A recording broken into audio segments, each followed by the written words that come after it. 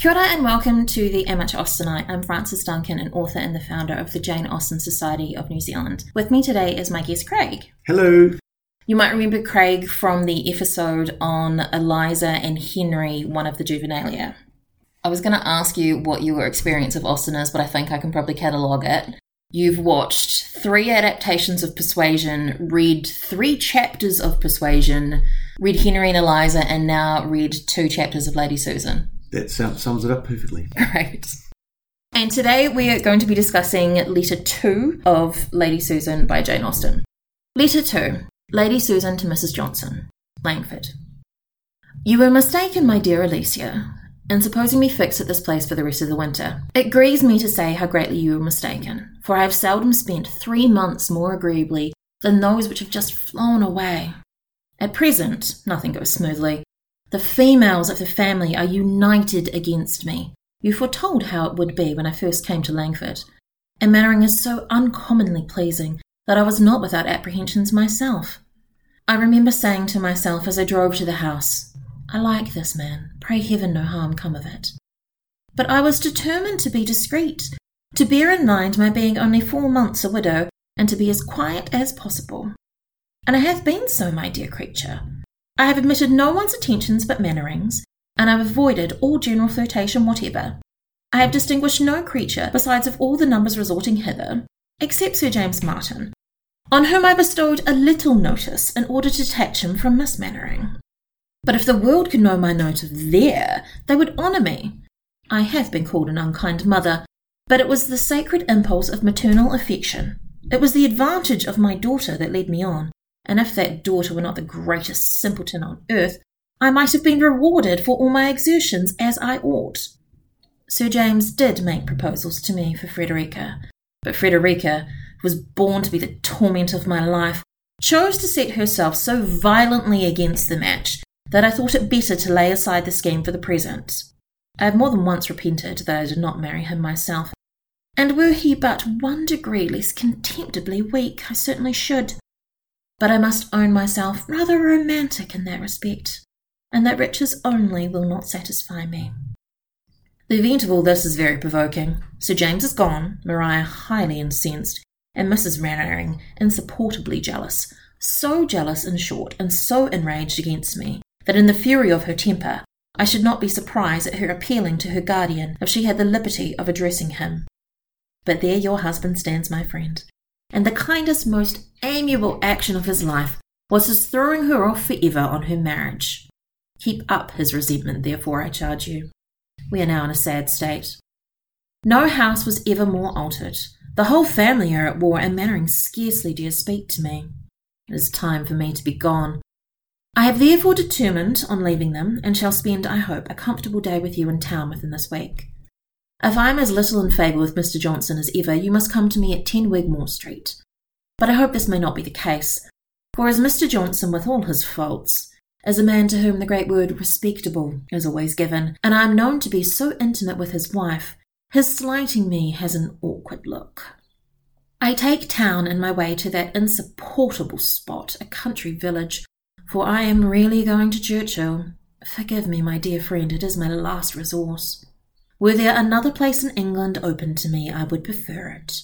Charles Vernon is my aversion, and I am afraid of his wife.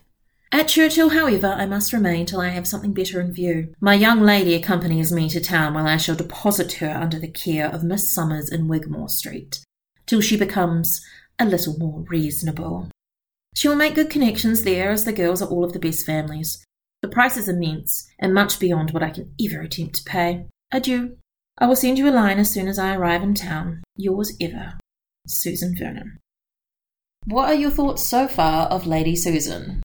At a party? I'm sure she'd be a lot of fun. You wouldn't want to take your boyfriend there though, right?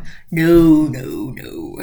Because, she's laying out that she seduced the husband of the household, and then the husband's sister's, we'll call him boyfriend. But the amazing thing is she didn't seduce the boyfriend for herself. So she seduced him on behalf of her daughter and managed to get him to propose? That's pretty impressive. She does seem to be a person that would enjoy men's attentions, and it doesn't seem to matter that they're attached or not. That doesn't seemed to worry her. I don't know what her point was of seducing the man of the household, though. That's a good point, because she doesn't seem to have any motivation in it, except for when she says when she was going there that she already liked him. He's uncommonly pleasing, and I remember saying to myself as I drove up to the house, I like this man. I wonder if she just can't help herself. Possibly. She's just a flirty person. So she had motivations for Sir James, but no actual motivations for Mr. Mannering. But, how did she think this could go? You're staying in his house. You're gonna piss off his wife. Yes. Maybe those thoughts don't worry her, or she doesn't think in advance of her actions. I wonder if she thought she could somehow keep it under wraps? That no one would find out that she was somehow seducing two men at the same time. Oh, right. She could be that cunning, but I doubt it. I just don't think she cares. Yeah, she doesn't seem to have minded that she's burnt this bridge. No, she'll just move on to the next. So Mrs. Mannering, who she's staying with, was the foster daughter of her friend, Mrs. Johnson, who this letter is written. Hence your husband did the right thing by throwing her off when she got married. Therefore, it doesn't matter if Lady Susan burns this relationship, because Mr. Johnson's already burnt his relationship with Mrs. Mannering. There's a lot of complicated relationships going on. Mm. And what's on Wigmore Street? Is it the girls' school that she's sending her daughter to? Yes, Miss Summers' school in Wigmore Street. Ah, right. Number 10? Number 10. The interesting thing, though, is she's basically sending Frederica there to get rid of her, to get her out of the way. But she has absolutely no intention of paying for the school. Yeah, maybe she's planning to get someone else to pay. I mean, that's a possibility for Lady Susan, actually. Because she will use people, however, I think they work best for her. Yep. She turns the idea of marriage on its head. She refers to herself as a romantic and saying that riches only will not satisfy me. Whereas most people would say a romantic is you want to marry without the riches, but you have to pull your head in and go, no, I can't marry someone who doesn't have an income. Marriage at that time obviously was very different. Women couldn't work. Marriage was a job. You married a man who had a job, or mostly gentlemen, they had income, so they had land and they were paid money every year. So you couldn't marry someone who didn't have any money or you had nothing to live on. So for most people it would be the affection first and then the money, but Lady Susan has switched that, and for her it's the money first. That sounds exactly like her. When we read it, you pointed out that she repented not marrying him, but if he were less contemptibly weak, she would have. 1 degree. Well, he did leave his girlfriend for the potential for her daughter. He did. So that makes him pretty flaky, anyway. She doesn't think much of him. He'd be a good match for her daughter, apparently, though. But that would kill 2 birds with 1 stone, wouldn't it? Get her daughter off her hands. She says her motive to detach Sir James from Miss Mannering was to attach him to her daughter, but I wonder whether that was actually her motive or she just wanted to see if she could, and then retrospectively went, oh no, I'm being a good mother. Yeah, potentially. I just think she sees people in relationships and wants to break them up.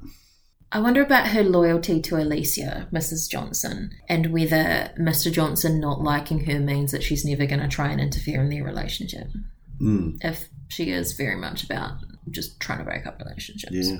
She's getting Alicia to work for her, though. She asks her to keep up Mr. Johnson's resentment towards Mrs. Mannering to make sure that the story about her never gets home, basically. Yeah, yep, very cunning. And she is aware that the way society views her is important, that Mr. Johnson is seen as respectable, and therefore he should like me so people know that I'm respectable because I'm your best friend, and it's a bit weird that your husband doesn't want to see me. Yep. Yes, he obviously sees her true colours, though. It's funny how Churchill seems like her last resort. She's got nowhere else to go, basically. She says if there was anywhere else in England, I would go there. That's why in letter 1 she had to insist that they take her, basically, because she had nowhere else to go. She's burnt every other bridge. Just 1 left to go. Yeah, because she invites herself. Well, you've got to when it's your last resort, right? Yeah, I'm turning up. Yeah. You can't do anything about it.